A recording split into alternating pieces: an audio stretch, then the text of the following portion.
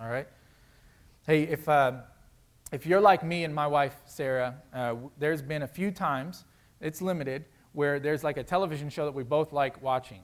I say that because most of the time Sarah's interest is like HGTV, and mine's pretty much anything else, all right? But there was a show on her beloved channel that came on that we both enjoyed watching. Many of you probably watched it as well, Fixer Upper. And we were bummed to see that show come to an end.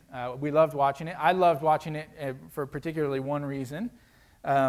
Chip, that guy, you've seen the show, you know the dude jumps through drywall because it's there. And he loves to destroy things. We just would get along. I really think he and I would get along. And then we'd also like to watch it because of their connection as a married couple, as parents, they're Christians. It's really a fun show. But one of the things that's always stood out to me about the show is, if you've watched it, they get these broke down houses, and this couple comes in and they completely redo the home, and then they sell it to a family that will come in. And the night before the reveal, Joanna tells Chip to take the kids and leave. And the cameras don't always record this part. They kind of give you a glimpse, but she'll be in the home by herself that night before. And it's during that night that she will really pause. Because it's been kind of fast-paced going, designing the house, getting ready, got to get it, you got deadlines and everything. But in that night before, she'll pause to consider the family that's about to move in. And she very carefully considers them. She considers what the kids would like, what the adults would like, what's meaningful to the family. She puts the last touches on it. She's really focused enough to consider what was important.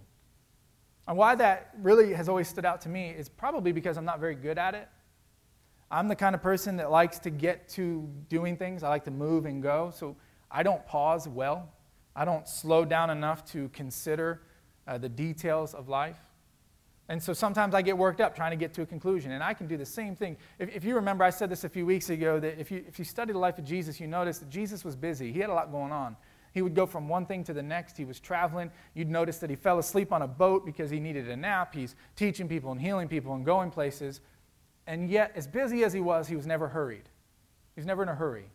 Jesus always seemed to be present in the moment, always seemed to understand the people that he was ministering to, relate to the people that he was healing or teaching, and really focus on them.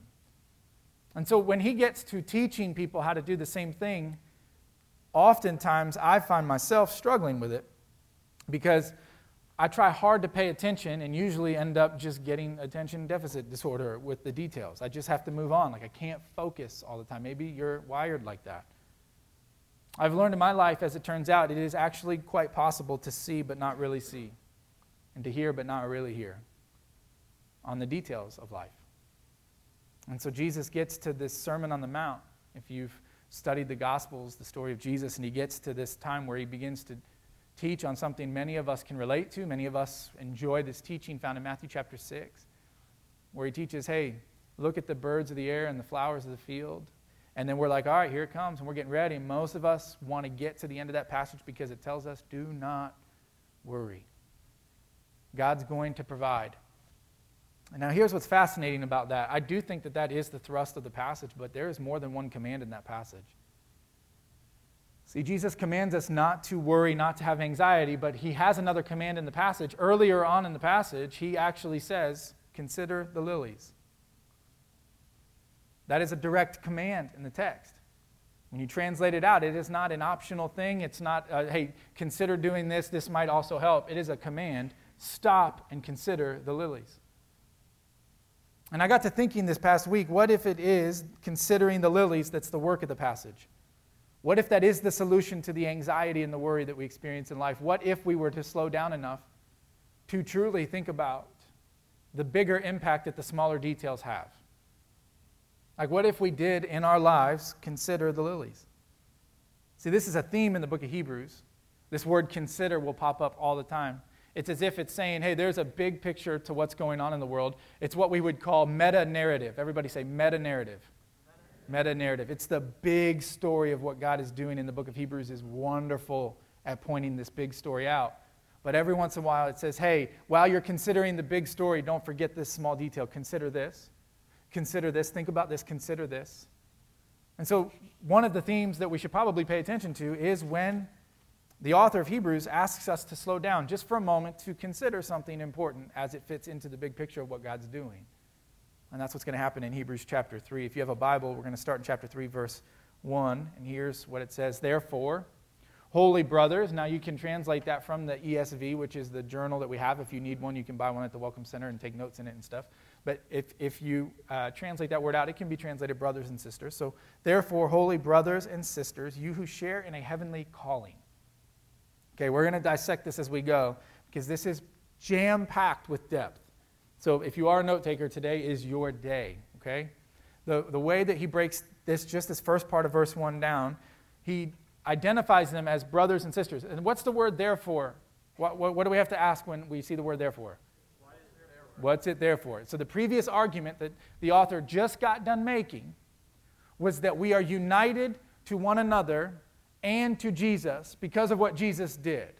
So we take on what we would call sonship, right? And so now we are sons and daughters of the King because you would say your brother Jesus did for you what you couldn't do for yourself. So now we are also sons and daughters like Jesus is the son because of what Jesus did. This is the argument he makes at the end of chapter 2. So now he identifies them and he calls them brothers and sisters. Now, again, it's easy to skip over this and just keep moving, but let's consider the lilies, okay?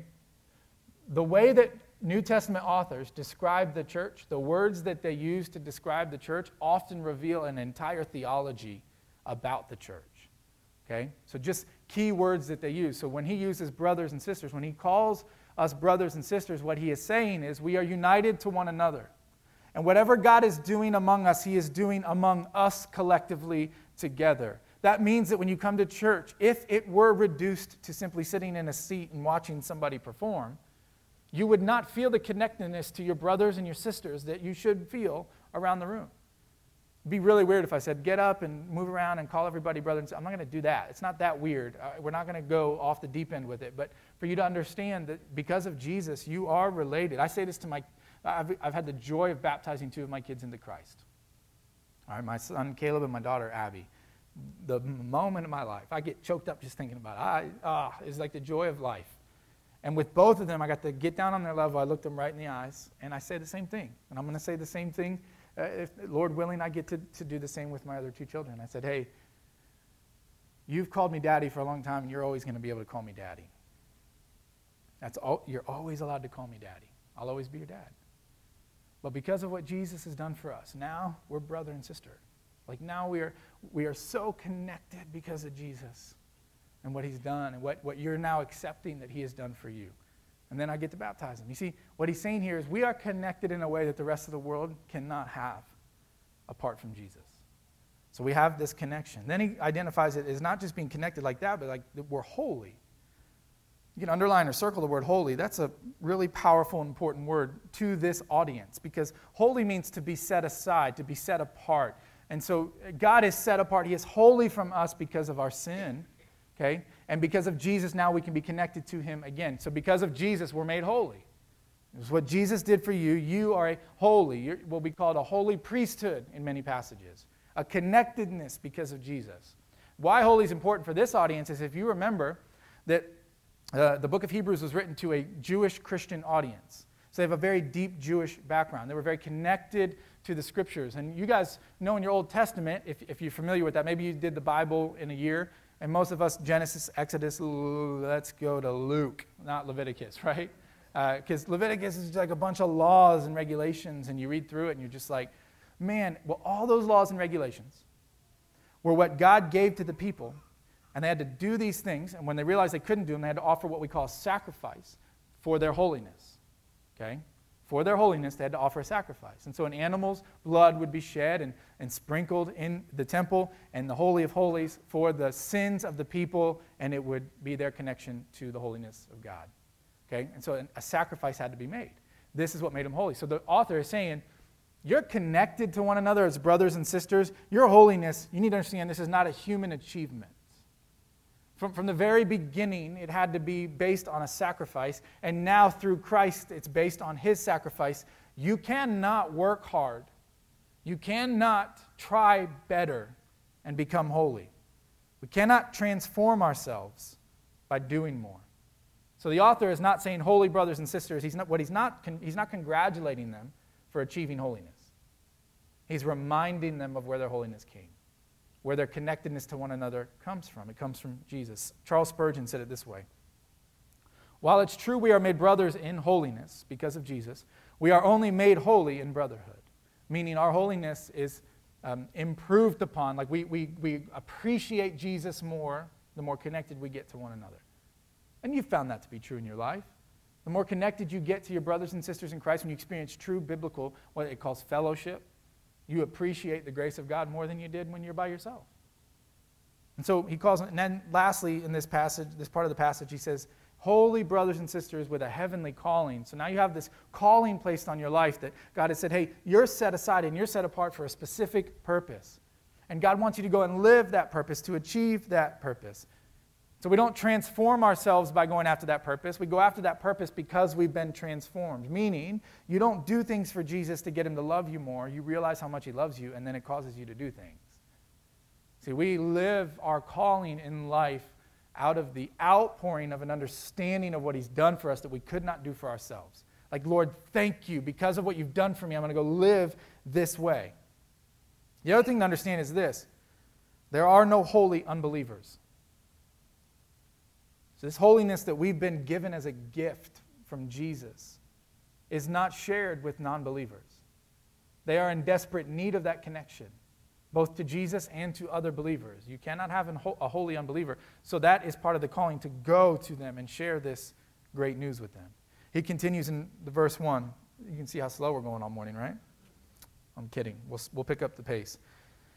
Consider Jesus, the apostle and high priest of our confession. That's our word again, consider. So he's saying, hey, God's called you to do this, the big picture of what Jesus is doing, but let's pause for a moment, and I want you to consider. He's calling them, consider in this context would be like meditating like a Christian. I want to focus on what God's called me to focus on. Focus on what he's teaching me in his word. It's meditating. And Jesus, being the center of Christianity, is the perfect object for us to meditate on. Who he is, what he's done, his life, his ministry, for us to focus on him. Think about it this way: every single person in life has what we call a worldview. And I want you to picture a worldview like this. If you put a pair of glasses on, okay, then everything that you see in life would come through the lens of the glasses. The lenses are your worldview. They're everything that you've come to believe about the origin of the world, the problem with morality, what's going on, what is my purpose in life. How you answer those questions build what is called your worldview. And you will look at life, interpret all of your experiences, everything you go through in life, you will interpret it through the lens of your worldview, your understanding of how the world works. And so the author here is saying, consider, meditate on, ensure that the glasses that you're interpreting life through are Jesus. And then it says he's not simply the author and finisher of our faith then. So Jesus becomes the author and finisher of our thoughts. Like he should be what we are consumed with. More on that in a little bit. But he says, hey, consider Jesus as the apostle. That's a weird word to use when describing Jesus because we're so used to the 12 that Jesus sent. Apostle is a word that simply means one who is sent. And so Jesus was sent from the Father the same way that he sent the disciples or the apostles from him. So Jesus was sent from the Father on a mission with a purpose. So he's the apostle and the high priest. His mission was to become our high priest. He was the one sent to become the high priest, the one who would offer the sacrifice that would cover all sacrifices, the sacrifice that was once and for all, the one to do for us what we could not do for ourselves. And he continues in verse 2 describing this. He says this, and to that calling of being sent to become that high priest, he was faithful to him, to God, who appointed him, just as Moses was also faithful in all God's house. For Jesus has been counted worthy of more glory than Moses, as much more glory as the builder of a house has more honor than the house itself. For every house is built by someone, but the builder of all things is God. And so he says Jesus was faithful to his calling, and then he throws what would seem kind of odd to us. He throws Moses in there and says he was as faithful to his calling as Moses was to his calling. You've got to understand again, who was this written to? This was written to Jewish Christians. And they knew their Old Testament very well. They steeped themselves in the Old Testament. They understood everything about the Old Testament scriptures. And because of that understanding, that deep love for their scriptures, the Old Testament, they developed a great reverence for the major characters in the Old Testament, like Moses. Moses became this great figure in their thinking. who really influenced the way they saw the world. So think about that. They have this great reverence for Moses. And he comes in and says, Jesus is even better than Moses. Now, Moses is the one that had led their people out of 400 years of slavery to Egypt in what's known as the Exodus. As a matter of fact, the Exodus becomes the theological framework for how people related to God in the Old Testament. God is the God who frees and redeems and releases from slavery, all that because of the work that Moses did. Then Moses goes up on the Mount Sinai and he meets with God and he comes down off of the mountain and his face is glowing and he has these interactions with God. He's the one that delivered the law to the people, the law that would ultimately tell them how they could reconnect to God. Moses' ministry was powerful and big and extremely influential. And the author of Hebrews is trying to remind them, let's consider Jesus, because if you'll really consider him, you'll know he's even better. He's even better than Moses. I'd say it this way: the Old Covenant, the Old Testament, is the legacy of Moses' ministry to the people of Israel. And he says, now, I want you to picture Moses and all the good that he did as a part of the house. He's a part of the meta-narrative, the big picture of what God's doing. He played an important role. He might have an even bigger bedroom than most. But Jesus isn't like Moses. He doesn't just get a room in the house. He's building the entire house. Moses is a part of the story. Jesus is the story. Moses was a part of the plan, but the whole plan pointed to Jesus. Moses' entire life pointed to Jesus, was all about Jesus. Because Moses, he was a part of the house, but Jesus was the builder of the house. And he says, hey, whenever you build a house, it's not the house, it's the one that builds the house, not the one that lives in it, that gets the glory. Think of it like this: if you've watched Fixer Upper, how many of you remember the names of the people that moved into the homes on that show? How many of you can remember all the details of all the different houses that they built? But when I say the name Chip and Joanna Gaines, you know who they are. Why? Because they're the ones that went in and they found the house. They planned it out. They did all the demo day, and they go in and do demo day, and then they come in and they revise the plan and they build the house, and they're the ones that did all the work, so they're the ones that get all the credit. That's why you can't have somebody else step into that show. When they were ready to step away from the show, you couldn't just go find two other people to step in and take over Fixer Upper. They realized they had a problem on their hands. Why? Because the glory was going to the one who built the home. In a spiritual sense, this is what the author is saying in Hebrews. It's not the house itself that should be glorified, but the one who is building the house that should be glorified. Now, I want you to remember this. He's writing this to individuals, but also to the collective body. So the application for this is going to hurt. All right? Verse 5. Now Moses was faithful in all God's house as a servant, to testify to the things that were to be spoken of later. But Christ is faithful over God's house as a son. And we are his house, if indeed we hold fast our confidence and our boasting in our hope. So Moses was a servant, but Jesus was the son. The word used for servant is not the common word used in your New Testament. The word literally means it is faithful in rank to someone who is in authority over them.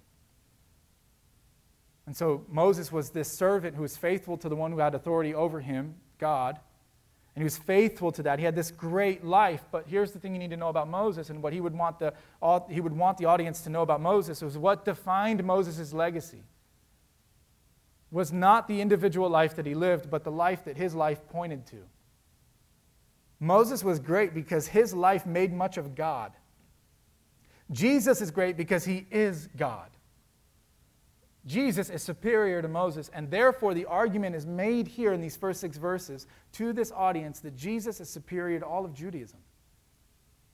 Jesus, because he's the one that it all pointed to.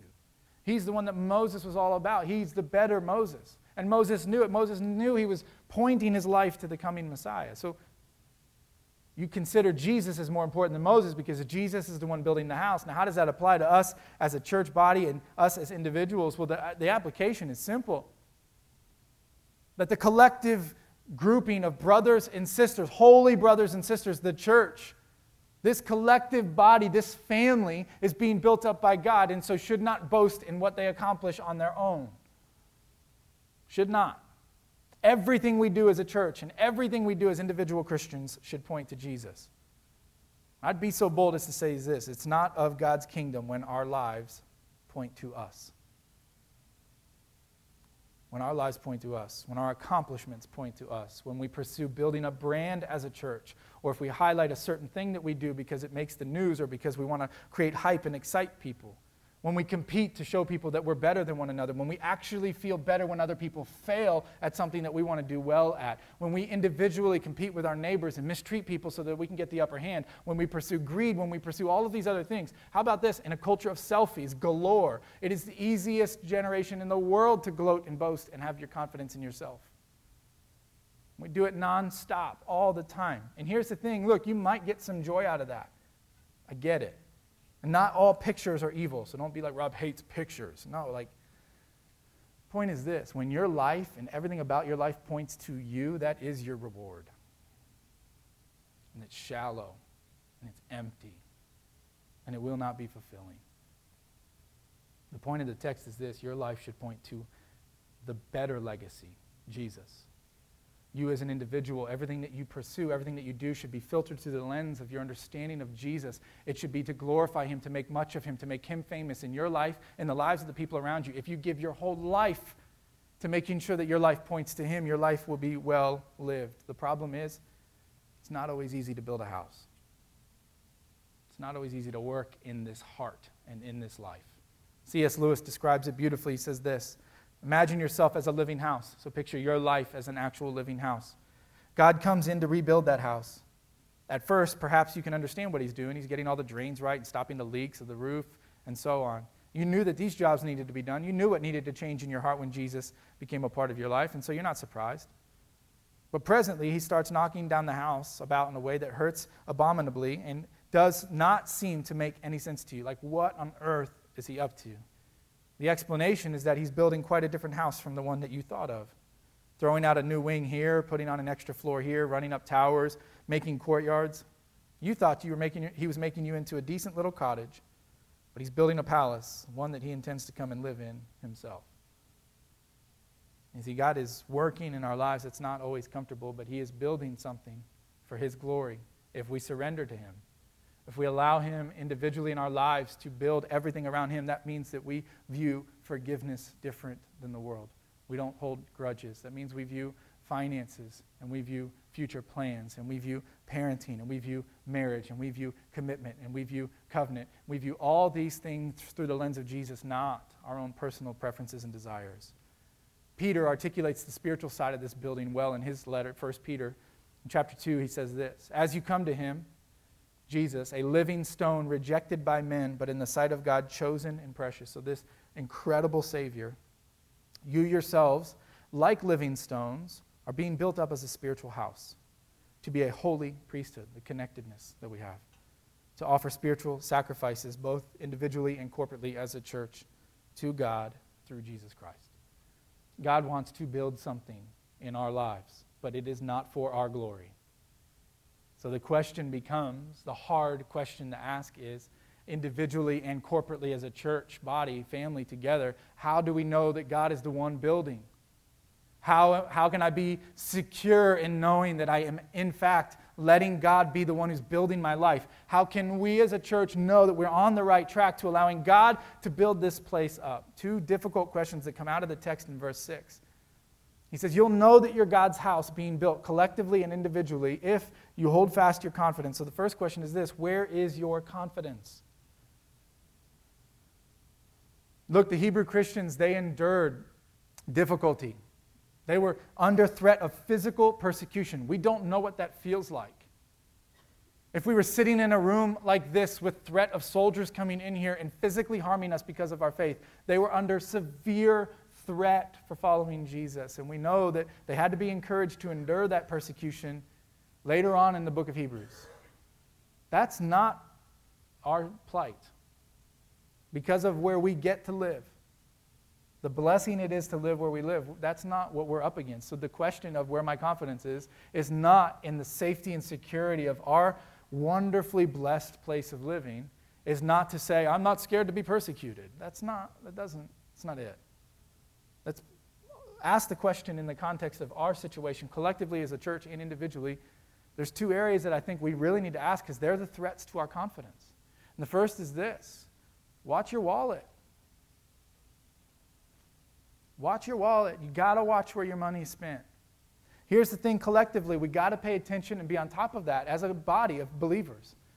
We collectively are called to tithe, and when we tithe, like Here's the thing that's hard. You come into a church and you're like, I knew the preacher was going to talk about money. Here's the thing, I don't like that. I don't like the idea that I'm some preacher. And here's the other part. Let's really think about how do you say this. Remove the you from the giving, and it's we. We're all on the same page here. We're all together in this, giving together to something. This is not about you giving so that I need a jet. And my family likes to fly first class, and so we want this private jet. And if you guys would, that's heresy. That should be condemned. It's disgusting. So when we give together as a church, it's about over 20% of our giving goes to global missions. And other finances come here and they help right here in Boone County and around this church. And yes, it pays the salaries of the staff as we lead ministries out. But it is checks and balances, it's accountability, it's integrity. Our church is governed by a group of elders. And they watch over that. They have other people come in and advise. We're audited. We're checked. Everything is held accountable to what the elders are leading. So when we give, we do it together. A couple of years ago, we collectively as a church decided to do what we called the Reach Initiative. And we said, God, our confidence is that you want us to improve this place for other people. And so those of you that are new here, when you walked into the building, this is not what it looked like 2 years ago. So the church, we collectively said we're going to give above and beyond, and we committed to doing that because we wanted to, hey, our confidence, Lord, is that you've called us to do this, and we did it together. Coming out of the Reach Initiative, we have about $1.3 million in debt. You look at that and you're like, whoa, that's crazy. A church our size, though, in 2.5 years, we've already paid over $1 million toward the project specifically. So the Lord has blessed us. But collectively, we say, where's our confidence, Lord? We want to wipe the debt out as quick as we can so we can keep going and serving and loving people. And this is about all of us collectively together. Individually, the hard part is, where's my confidence when it comes to my money and giving? I'm going to be transparent with you. A couple weeks ago, my wife and I got hit with a bill that kind of startled me. So I'm sitting alone in my office one afternoon, and it's the time that we always tithe. And we give online, and so we're getting ready to tithe. This is not how it works every time, but take it for what you want. We decide, hey, we're going to tithe, and I look at the bank, and I'm looking at the numbers. I'm like, man, it would be easier if we just waited 1 week. Because the tithe, what we normally give, if we waited 1 week, this would be a lot easier. So I don't know, what should I do? And in the moment, the Holy Spirit was like, no, just give. Where's your confidence? Genuinely, that was a conviction I had. Didn't tell anybody, didn't call anybody, didn't do anything. Just said, okay, I just have to do this. This is going to be a crazy week, but all right, boom, and I gave. No kidding, 15 minutes later, my wife sends me a text. Hey, look what came in the mail. It's a gift from a close family friend for the exact amount of the tithe. That doesn't happen every time. There's been the negative side of that story that's happened too. Don't create a standard from that. But God has called us to test him in this. And just say, Lord, I trust you. I want to be a part of this. I want to be with my brothers and sisters as we together go and do this. And so you have to ask yourself that same question. The second thing is this. How do you spend your time? Not just your tithe, not just your giving, but your confidence when it comes to your time.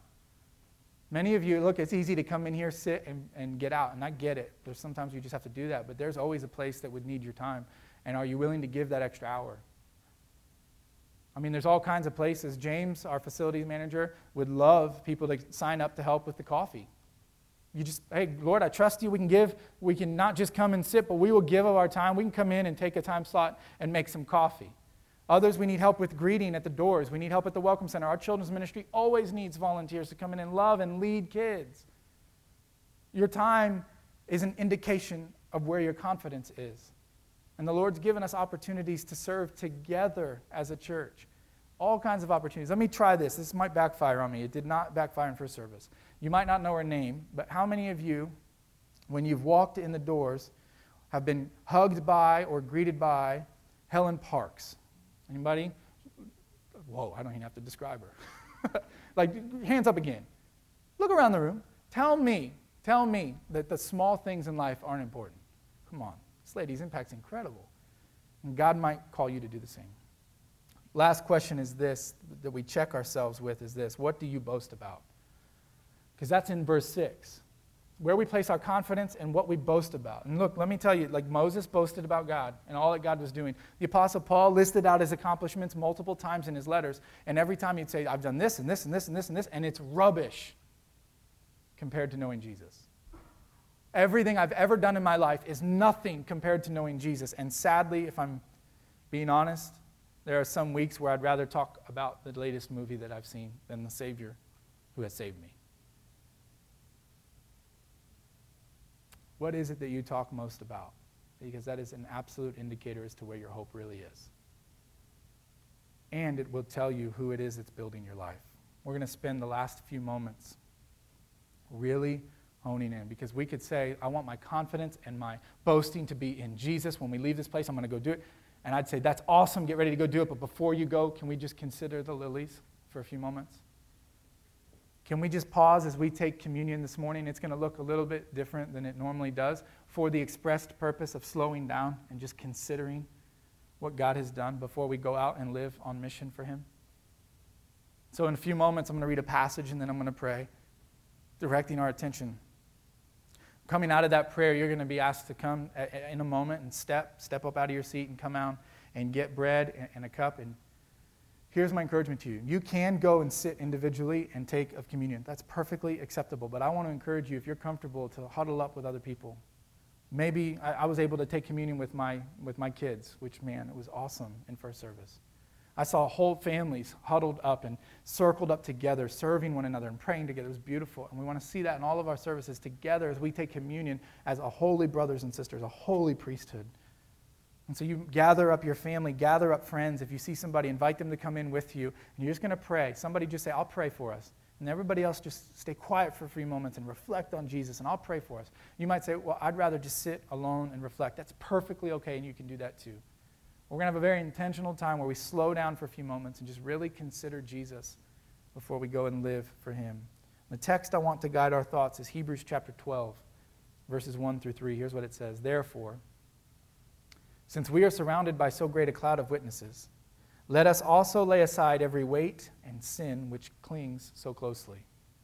And let us run with endurance the race that is set before us, looking to Jesus, the founder and perfecter of our faith, who for the joy that was set before Him endured the cross, despising the shame, and is seated at the right hand of the throne of God. So there's what Jesus has done. But in verse 3, I love it. Here comes our word. He says this, consider Him.